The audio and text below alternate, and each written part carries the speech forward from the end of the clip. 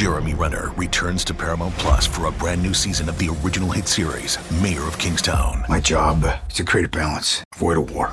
From executive producer Taylor Sheridan, co-creator of Yellowstone. There's some new players in town, and they brought the plague. And Antoine Fuqua, director of Training Day. I know it's always been a war zone, Mike, but this is next level. The Mayor is back in business. Are you warning me? You don't want to find out. Mayor of Kingstown. New season streaming June 2nd, exclusively on Paramount Plus. You can now relive the best moments of the UEFA Champions League 24/7. The UEFA Champions League channel is a new 24-hour streaming channel serving non-stop goals, highlights, and full match replays from the world's most prestigious club competition. Reminisce on your favorite moments, legendary players, and brilliant goals with the UEFA Champions League channel, streaming around the clock on Pluto TV and the CBS Sports app. What's up, everybody? Thanks for joining us here on the InsideCarolina.com Coast to Coast podcast. We are brought to you by Johnny T-Shirt and JohnnyT-Shirt.com.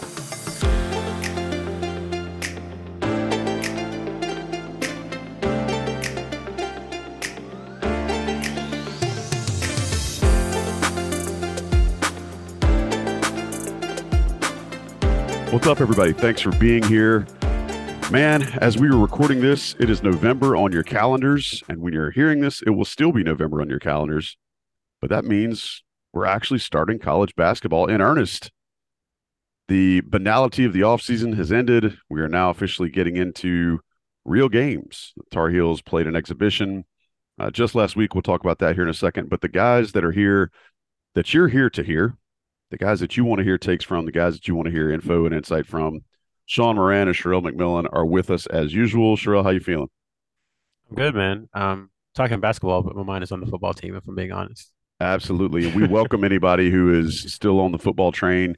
We strongly here at the Coast to Coast encourage you to be fans of both squads, be fans of all of the UNC sports, but you don't have to split out and just be a UNC football fan or just be a UNC basketball fan. That actually kind of sticks in my craw. But Sean, how you feeling, dude? I'm doing well. Excited that we're almost to the opening game. Yeah, man. As we record this on Tuesday, the 1st, there will be real basketball the next time we come to you guys. So go ahead and brace yourselves for that. That's going to be fun to discuss. So what has happened in the world of Inside Carolina or North Carolina basketball since the last time Inside Carolina brought you a podcast? Well, one of their top offered prospects, Boogie Fland from New York, lead guard, just finished his official visit at UNC. Sherelle, you posted your visit intel today on the premium message boards. I got to say, I've never seen the words good vibes used as much as I did in reading that recap. But do you want to kind of give everybody what you heard from talking to Mr. Fland and how you feel like, next steps might look for this young man's recruitment?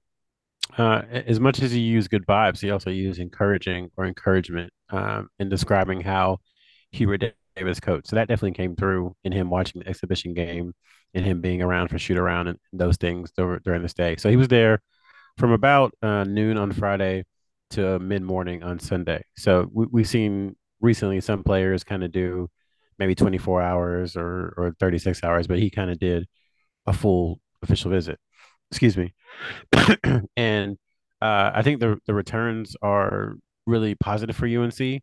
If you look at his recruitment overall, he was supposed to come the original live action night, which was September 28th, or excuse me, September 30th, I believe, somewhere around there. And he couldn't make it because of travel issues and everything. But still, he pushed forward, and a month later, he visited.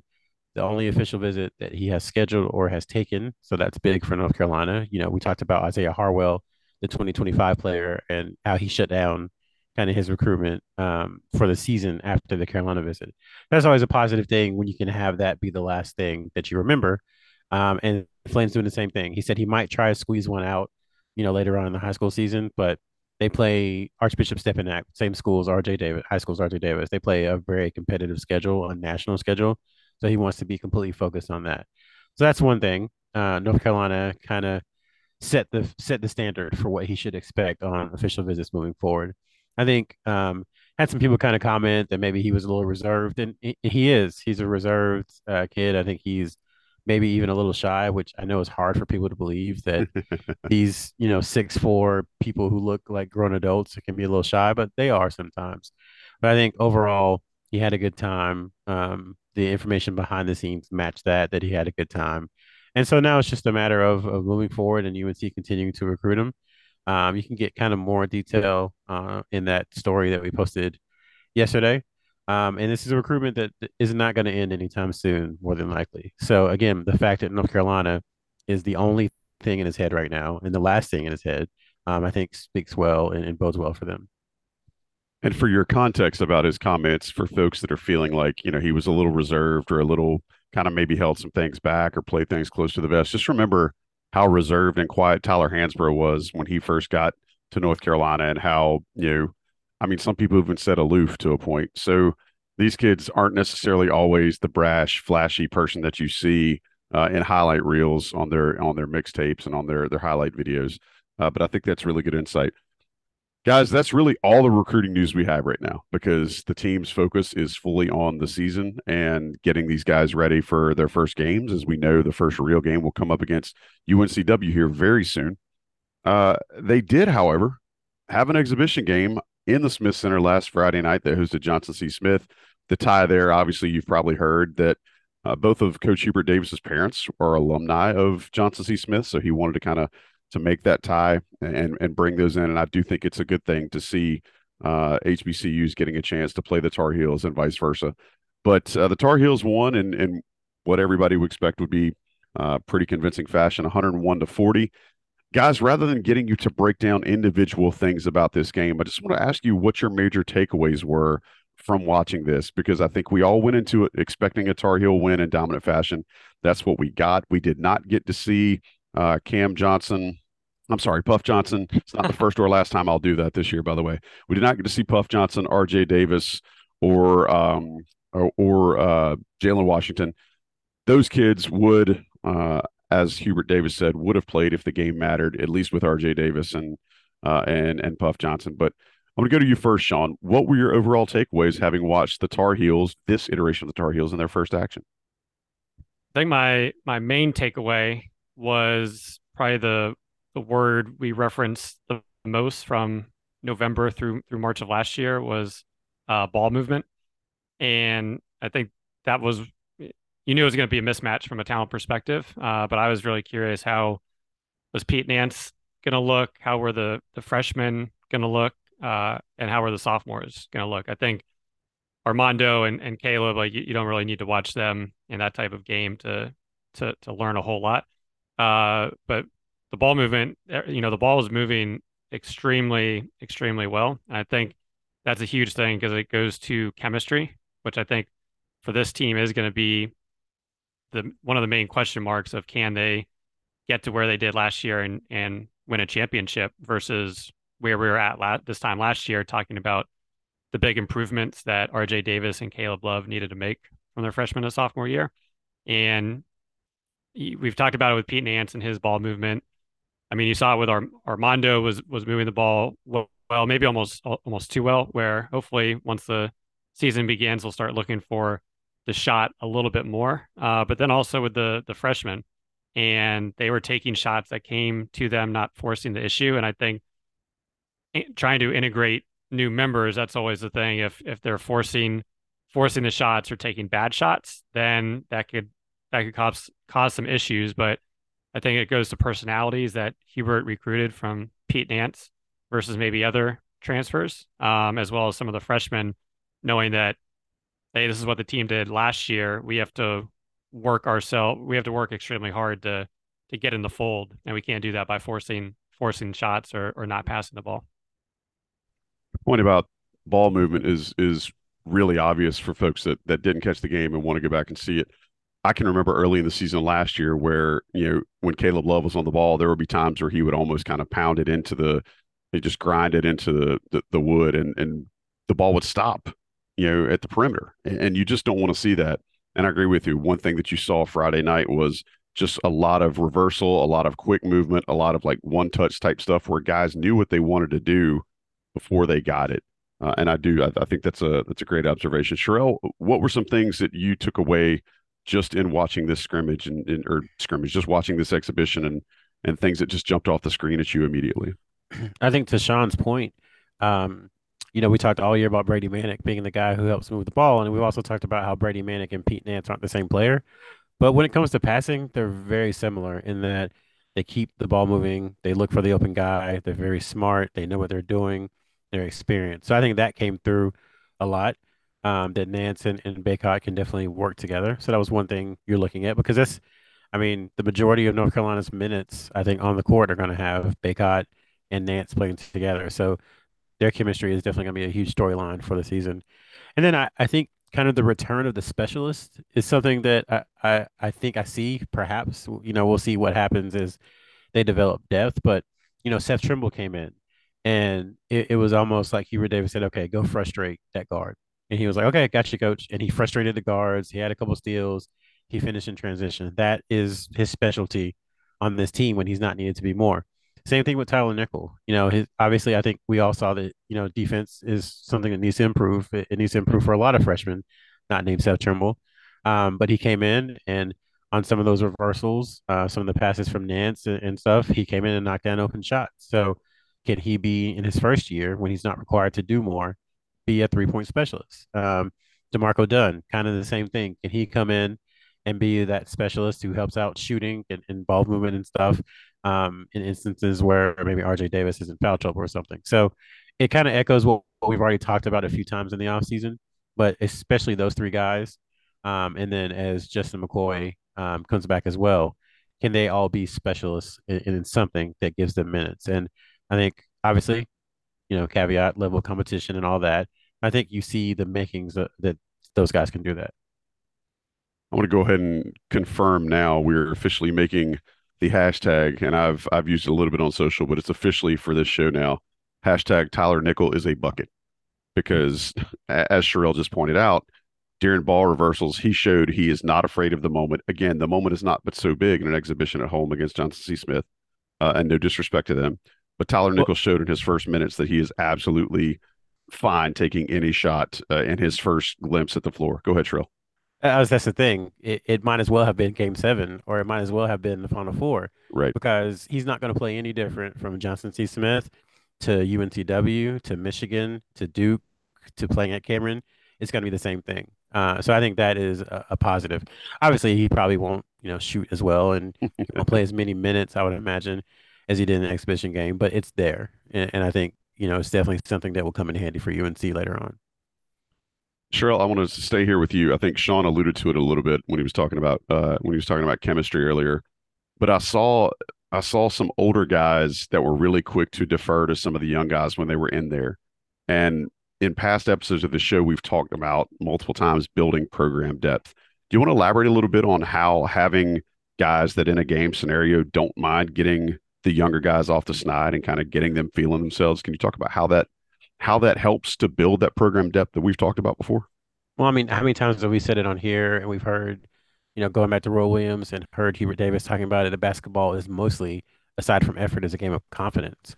And what better way for young players to get confidence than their senior and junior leaders and graduate transfer leaders to say, I believe in you. I'm going to give you the ball. Make sure you do something good with it. And if you don't, I'm going to do it again. Segueing back to Boogie Flan, that was one of the things that he talked about in the interview was how encouraging Hubert Davis and the entire team was, no matter what happened. He said he was watching, he didn't name the player, but he said someone took a obviously bad shot. And he said, instead of like Hubert Davis, screaming at him, so he said, instead of Hubert Davis only screaming at him, he like kind of got upset with him, but then gave encouragement. He saw the rest of the bench giving encouragement. So that kind of stuff, it does permeate locker rooms. We've seen it plenty of times. We saw it last year where just a little bit of confidence and belief in each other can create a snowball effect. And I think it's huge because if you go back to Caleb Love and RJ Davis and that class when they were freshmen, Armando Baycott and Cole Anthony when they were freshmen, they didn't really have, outside of Garrison Brooks, many people to kind of show them how to do things and how to be Carolina leaders. So finally, after 3 years, 4 years for Baycott, they've kind of figured it out. And now they're passing it on to this next crop with Styles and Dunn and Trimble and Shaver and Washington, etc. And you hope now that in 2 years, whoever is left from that group will be able to do the same thing. So to your point, I think it's huge because now you're starting to get continuity. You're starting to get kind of what North Carolina has been used to, over the last 20, 25 years, when for a stretch of 3 or 4 years there, it was just kind of guys cycling in and out after 1 year. Sean, you got something you want to add there? Yeah, I think that's a fantastic point. Something we talked about over the past few years, and even last year, where the team, it was a question mark if they're going to make the tournament. It was a question mark who was going to be coming back from that team, and you're almost looking at another reset. But to Sherelle's point, you have a team. I mean, this is the team that, like 05 or 09 or 2017, is they're pretty much fully coming back from a strong season, and they have that opportunity. But we've seen it's harder for programs like UNC or Villanova, UVA, et cetera, that are relying on the 3 to 4 year players versus the one and dones, and it's just a natural recycle. So the fact that there is a big freshman class and they are getting integrated along with some of the sophomores and other guys, I think ideally UNC can be a team that has a strong season this year. And yes, there's going to be a drop off no matter what, but if you can minimize that drop off and if you can stay in that, top 3-4 seeding, like you've seen a Gonzaga or a Baylor do over the years, I think that will be huge just from a long-term perspective. And for those who haven't seen it, CBS Sports did release their top 100 players in college basketball today. Armando Bacot at 3. Caleb Love, I believe, was in the top 10, and RJ Davis was in the top 30. So that's something you can go check out if you'd like to. Sean, last question about the exhibition. You talked about Seth Trimble's ability, and Sherelle talked about Seth Trimble's ability to go kind of harass the other team's point guards. I saw a kid who we knew was strong, but seems to be able to finish at the rim and finish through contact and do well when he's trying to make his move with the ball in his hands. Knowing that was a focus in the offseason for Caleb Love and something that we saw UNC really rely on from RJ Davis last spring down the stretch, do you think that could actually open things up for North Carolina's shooters a little bit? You mentioned earlier about Armando Bacot starting to take some deeper shots as the season progresses. Can you kind of quantify what that means to be able to have 3 guys with the ball in their hands that are able to get to the cup with it?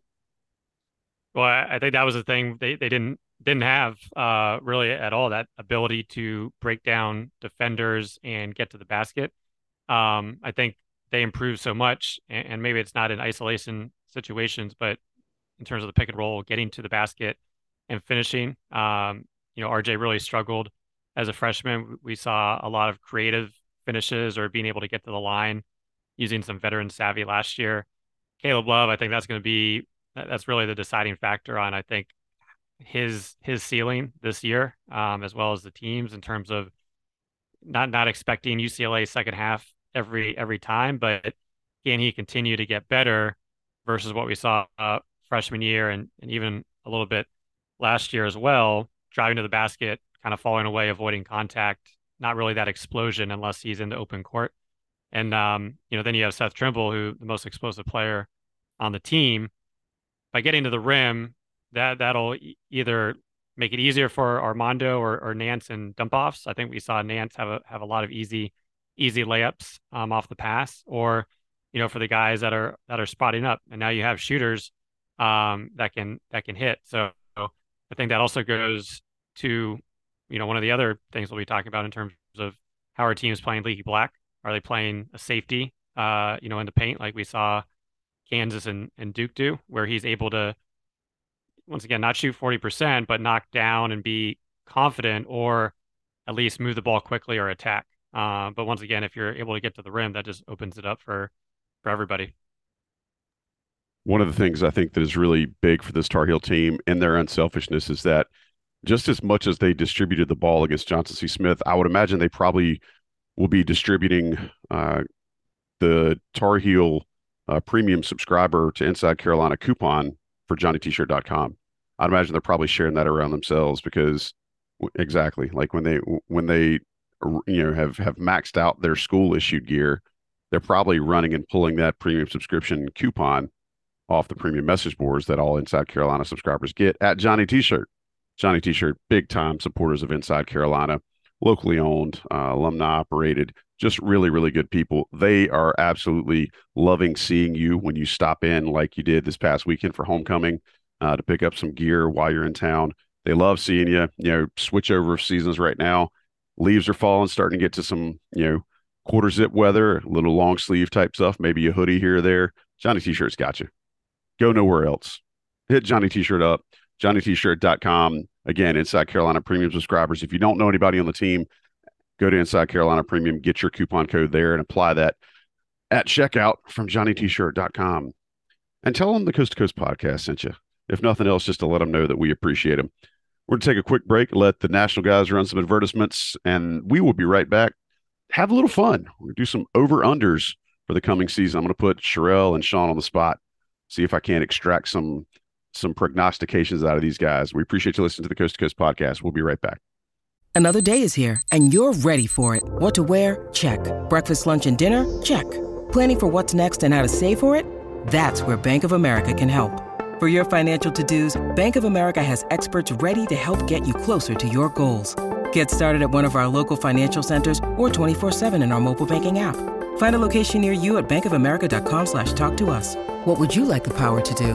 Mobile banking requires downloading the app and is only available for select devices. Message and data rates may apply. Bank of America N.A., member FDIC.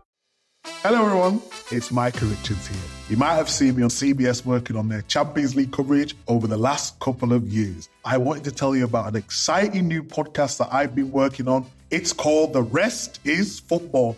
It's me, alongside Gary Lineker and Alan Shearer, two absolute legends of the game. The show combines topical debate from the world of soccer along with outrageous tales from our careers. And I mean outrageous. Just search The Rest is Football wherever you get your podcasts. All the best from Big Meats. All right. Thanks for sticking around. We appreciate you joining us here on the Coast to Coast on InsideCarolina.com. Again, we can't be any closer to the start of the season than we are now, I guess, unless we were recording this literally minutes before the first tip-off. Guys, figured I'd take a different direction tonight since recruiting news is light and since we typically don't have a ton of real game action to talk about without belaboring an exhibition. I wanted to do some over-unders with you. And what I'm going to do is I'm going to list an over-under. There will probably be a narrative behind it. There's going to be some thought that you're going to need to use to kind of come up with where you land on this. Maybe we'll record these, maybe we won't, but mainly this is just for the listening pleasure and viewing pleasure of our audience, see if we can get them thinking, but mainly just to put you guys on the spot. So going to throw out some over-under numbers for you, and I'll let you guys decide where you go from here. Sherelle, since you were on first tonight when we got ready to record, you get the honors. First one, over-under season total wins for the Tar Heels this year, 28.5. I'm going to go under. Okay.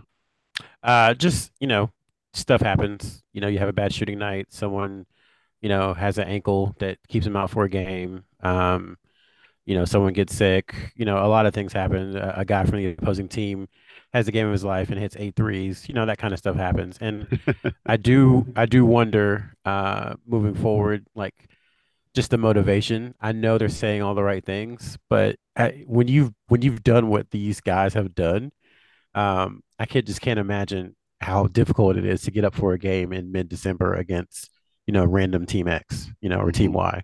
So that's why I'm going under, just because I think they're humans, they're not robots, and somebody will have an amazing shooting night, and that'll get them to, I guess that would be 6 losses or 5 losses. In the Somewhere regular around season. there. Yeah, I think they've got 30 regular season games. So you figure, 3 in the ACC tournament, however many in the NCAA tournament. That'll put them right about 28 and 11 if they were to make the Final Four or something like that.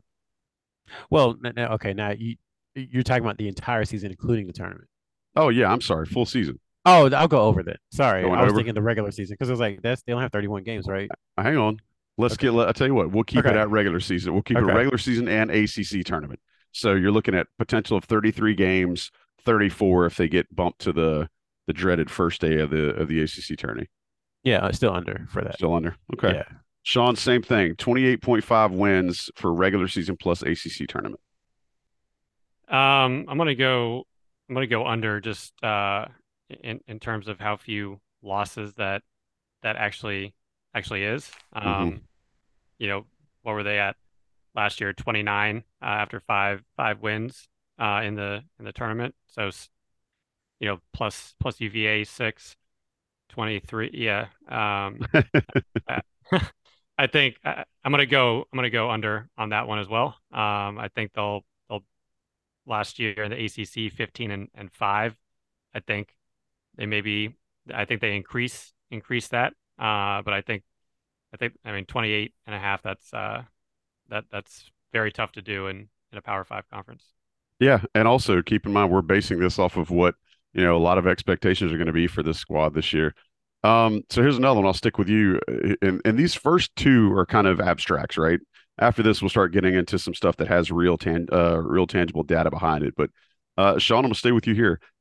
Number of different starting lineups used by Hubert Davis this year, over or under 4.5? Well, hopefully under, because that's going to mean some injuries occurred if over. But number of starting lineups, different starting lineups, under. Okay, Sherelle, same question. Yeah, unless there's injuries, under 100%. I guess my thought was that I'm probably basing that number a little high just because of COVID and flu. I always feel like there's a flu outbreak on the team at some point during the year where somebody gets a stomach bug and you got one or two guys that are selling Buicks in the locker room before the game that may or may not make it out there. So both of you guys going under on that one. All right. And I know fans would love to hear that. All right, here we go. Starting to get into the specific statistical based ones. Armando Bacot double-doubles on the year. Sherelle, I'll stay with you here. Last year, he had 31, which tied the NCAA record for a season. All right. This year, I'm setting it at 22.5. Are you going over or are you going under? And this will be whole season plus postseason because that's what that 31 last year was. That was all the way through the final game of the year. What was the number again? You had 31 last year. I'm setting this year at 22.5. Ooh. I'm going to go under. Just because I think there'll be some games where, Pete Nance gets a lot of time at center. I think UNC didn't really have a real option at center opposite Bacot last year. So maybe he'll get, if he gets 3 or 4 minutes of rest extra per game than he got last year, then that takes away a lot of double-doubles. So I don't think it'll be drastically different, but I think it'll be just enough to, keep him at 7 or 8 for a few games as opposed to 11 or 12. Right. Sean, same question. Number is 22 and a half. 22 and a half as I scroll through some numbers last year, and I'm going over on that one. And putting we have our first discrepancy between you guys. All right. Putting a favorite 5-star lock on that one. Not lock. I take that back. 5-star bet on that one. All right. 5 units. I hear you. And Sherelle kind of got where my head was going with this. I think that there could be some situations this year where just because Armando is not playing as much, specifically earlier in the year, where Hubert Davis is trying to get some other guys some minutes, and he didn't have that luxury last year, to your point, Sherelle. So we'll see where. Go ahead. And Leaky is a really good rebounder from the wing. So I don't know. I just feel like there's not going to be as many missed shots because I think there'll be better ball movement and overall better team. And then for the reasons I said above, so we'll see. Sean said it's a lock, so I guess some. Yeah, he did. I mean, we got a different when the man breaks out the SCLPL. If he drops the SCLPL, we got to step away. Next one, and this is one I think our listeners and viewers and Inside Carolina subscribers are going to really appreciate. Caleb Love 3-point percentage for the season. He shot 36% last year. I'm setting this year at 36.5. All right. So I'm trying to make it easy on you, but it's still a pretty tough question between both of you to figure out. Sean, where are you going to fall? Oof, that is a tough one because he was shooting much better than that, coming into the latter part of the season. But I am going to go under. And I think it'll be slight, hopefully it's 38, 39%, which I could easily see, but I'm going to go around 30, 35, 36. So for a slight under, which is it's going to be a big volume that he's taking. Exactly. Sherelle, how you feel about that one? Yeah, I'm going to go over just because I think confidence, again, is a big thing. And the stuff he did to end the season, I think that takes you to a different level. I don't want to bring up his name, but we've seen players who have those huge, gigantic moments in March take that to the next season and really just kind of go to the next level. And it's hard for people to see Caleb going to the next level, but there's a lot of room for improvement for him. And I think that's one of the areas. I think it'll mostly be, again, they're saying all the right things about shot selection and efficiency and all that. But I think that's where it will come from, and that he'll take better shots and he won't do as much. He won't have to yellow as much this season as he did last year. It's like our man Bill Raftery says, water. When he's talking about Cebollas for our Spanish-speaking audience. The man's got him. We know that. All right, next one. Sean, you just threw a stat up in the chat. Is that your prediction? You're locking yourself into prediction? I was saying another, not to ruin your flow, but staying on Caleb, he shot 38% from 2 last year, which was an increase from, I think, 30, just under 35% as a freshman. If you put the over-under at 40% from 2, what would you say? Oh man, how the turntables. I think he's going to do better shooting from 2 this year. Just shot selection and confidence and knowing that he can get to the rim. Since again, that's something he said that he's worked on all offseason. I'm going to take him at his word. All right, I'm claiming the microphone back. Stay with you here, Sean. RJ Davis minutes per game. Last year he averaged 34. This year I'm setting it slightly under 33.5. Where do you fall? That's another good one. I didn't want these to be softballs, bro. I'm gonna go under. I think that's hoping that he's getting some rest and Trimble and some others are getting time, but I do think that could easily turn into an over once the numbers start ticking up come February and March, as I think it won't be hard for Hubert to get back to a shorter rotation come that time. But I think it'll probably start off and it'll end just a little bit under. Sherrill, over under RJ Davis minutes per game at 33.5, and your rationale, please. I'm going to go over. Actually, for the same reason that Sean went under. I just think. How does that work? Well, as the season ramps up, he's going to play more, and I think they don't have as many what you would call gimme games. Okay. Than they usually do.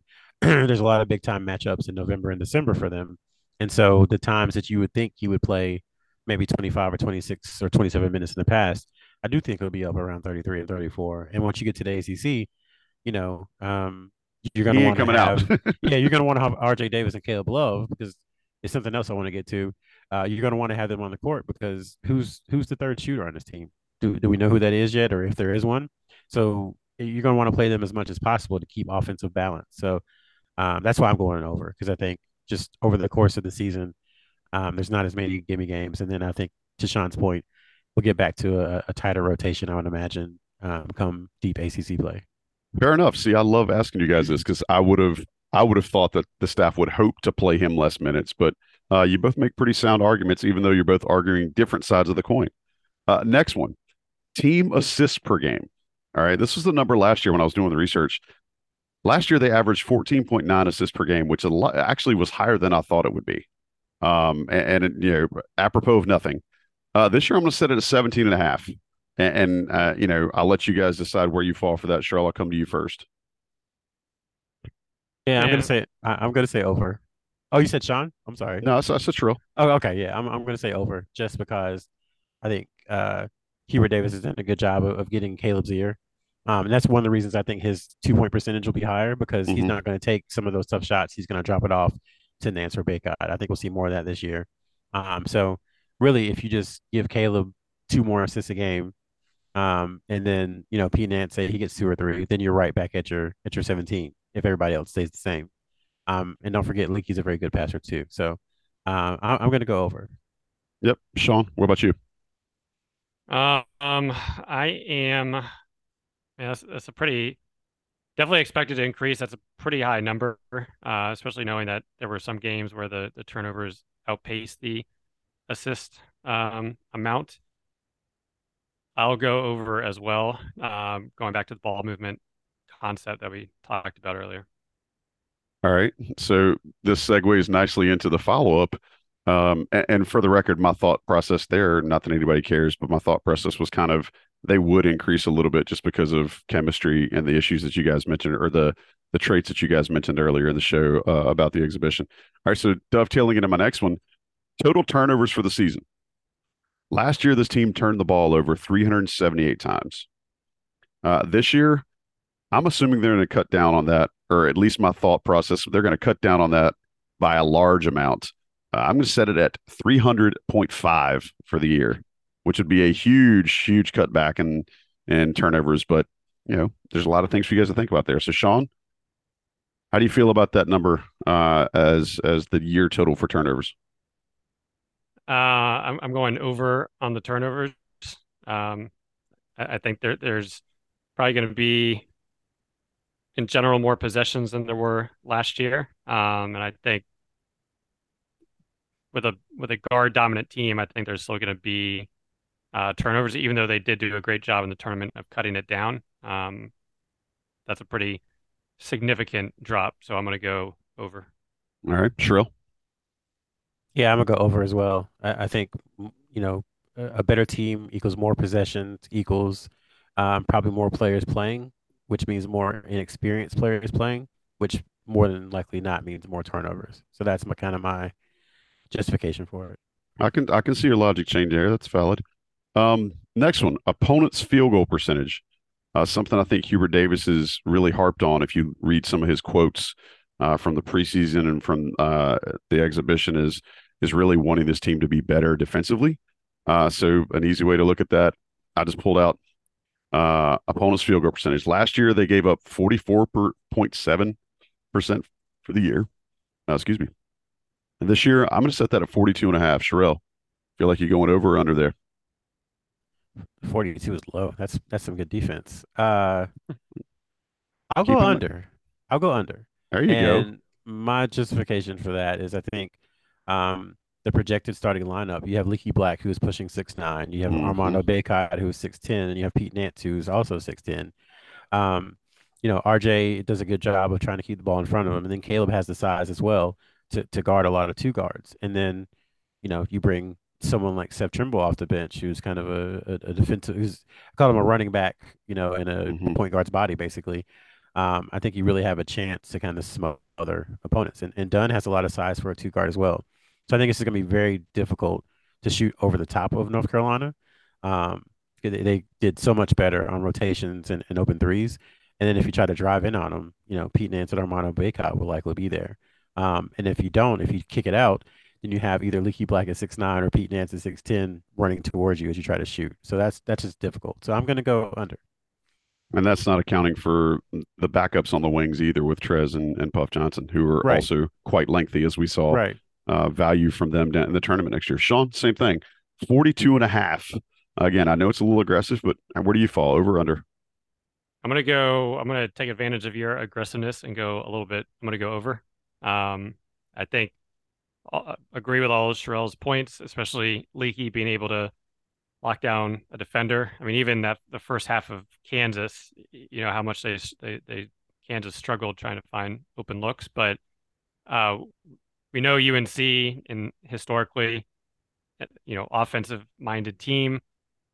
We know how bad they were at forcing turnovers last year, and I think that they're still going to be an extremely strong offensive team. So I think defense will improve and they will have the ability to shut down better, but I think it's going to be higher than 42% from opponent field goal percentage.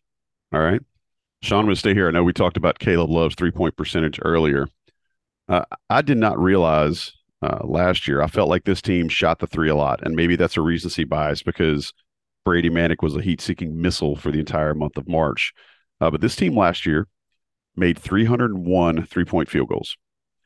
This year, I'm setting it lower, at 272.5. Where do you fall there? Say that number again. 272.5. Last year's total was 301 3-point field goals made. Well, you're losing about 100 from Brady right there. You're probably going to get a little bit more from Caleb and RJ. Brady will be offset a little bit by Nance, but I definitely don't think he's shooting 45%. From three. Goes to Sherelle's earlier question of where's the shooting coming from without Puff or DeMarco. I mean, you have Puff, DeMarco, Nickel. What are you going to get from Styles is a question. You were going full Will Hunting on this, and I like it. And I just got myself sidetracked, but I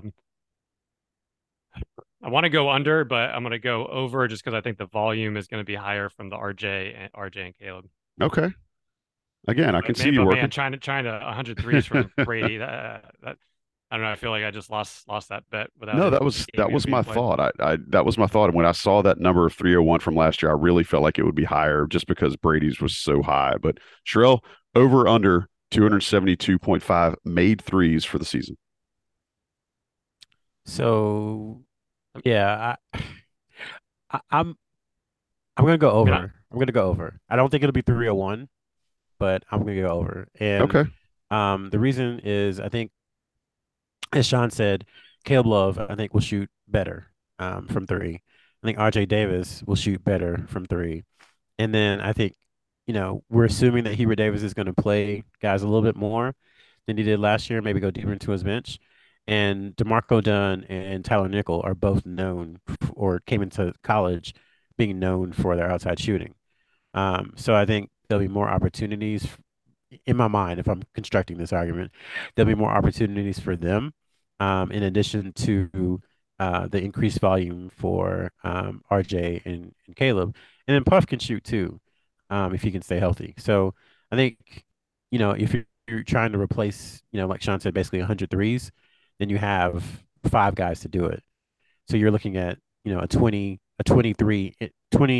made three-pointers increase per person. I know it doesn't exactly come out like that, but I think that's doable for UNC. So I'm going to go over 272, but not 301. Fair enough. You're gonna try to hit a middle there. I appreciate you. All right, guys. Last thing, and again, Sherrell, you did a great job of segueing this. Tyler Nickel minutes per game. All right, and so I didn't have anything to base that off of from last year, but where I assumed he would fall in the rotation was about in the same places as Justin McCoy, who played 7 minutes a game last year. So I'm going to set Tyler Nickel's minutes per game this year at 5.5. Sherrell, knowing what we know about the squad, are you going over or under 5.5 minutes a game for Tyler Nickel this year? Silence is deafening. Is Puff going to be healthy the whole season? Can you tell me that? We're just talking about this one number here. I can't give you the over-under for the Bills Steelers game, and you ask me, what's the Redskins total going to be? So I'll still go over. Okay. I think he'll be in that 7-8 minute range. I think he'll carve out enough of a role as a kind of a 3-point specialist as a freshman that they'll want to get him some minutes. It might not be against Michigan. It might not be in some of the big games, but I think against the UNCWs and some of the ACC games where maybe they're up, 15 in the first half, they might give him 2 or 3 minutes there, 2 or 3 minutes in the second half. So I could see him getting to 7 or 8. So I'll go over. Okay. Sean, same thing. I mean, per ESPN, DeMarco Dunn was at 4.1 last year, but I think there will definitely be games where he doesn't get off the bench, but I think which doesn't count against this. So I'm going to go over 5.5, and I think can Puff be counted on for the whole year? Would love to see it because I think he can have the freshman to sophomore year jump since he didn't really play much as an actual freshman. But yeah, I'm gonna go over because I think his shooting and ability to hit shots could come in handy during certain games. Yeah. So the scenarios, I think, when I was setting these up and hearing you guys talk about them. So for our listeners, the scenarios are fun to think about, right? Like think about how Hubert Davis might find a way to start deploying Tyler Nickel as a specialist, like to Sherrell's point, as just a 3-point assassin.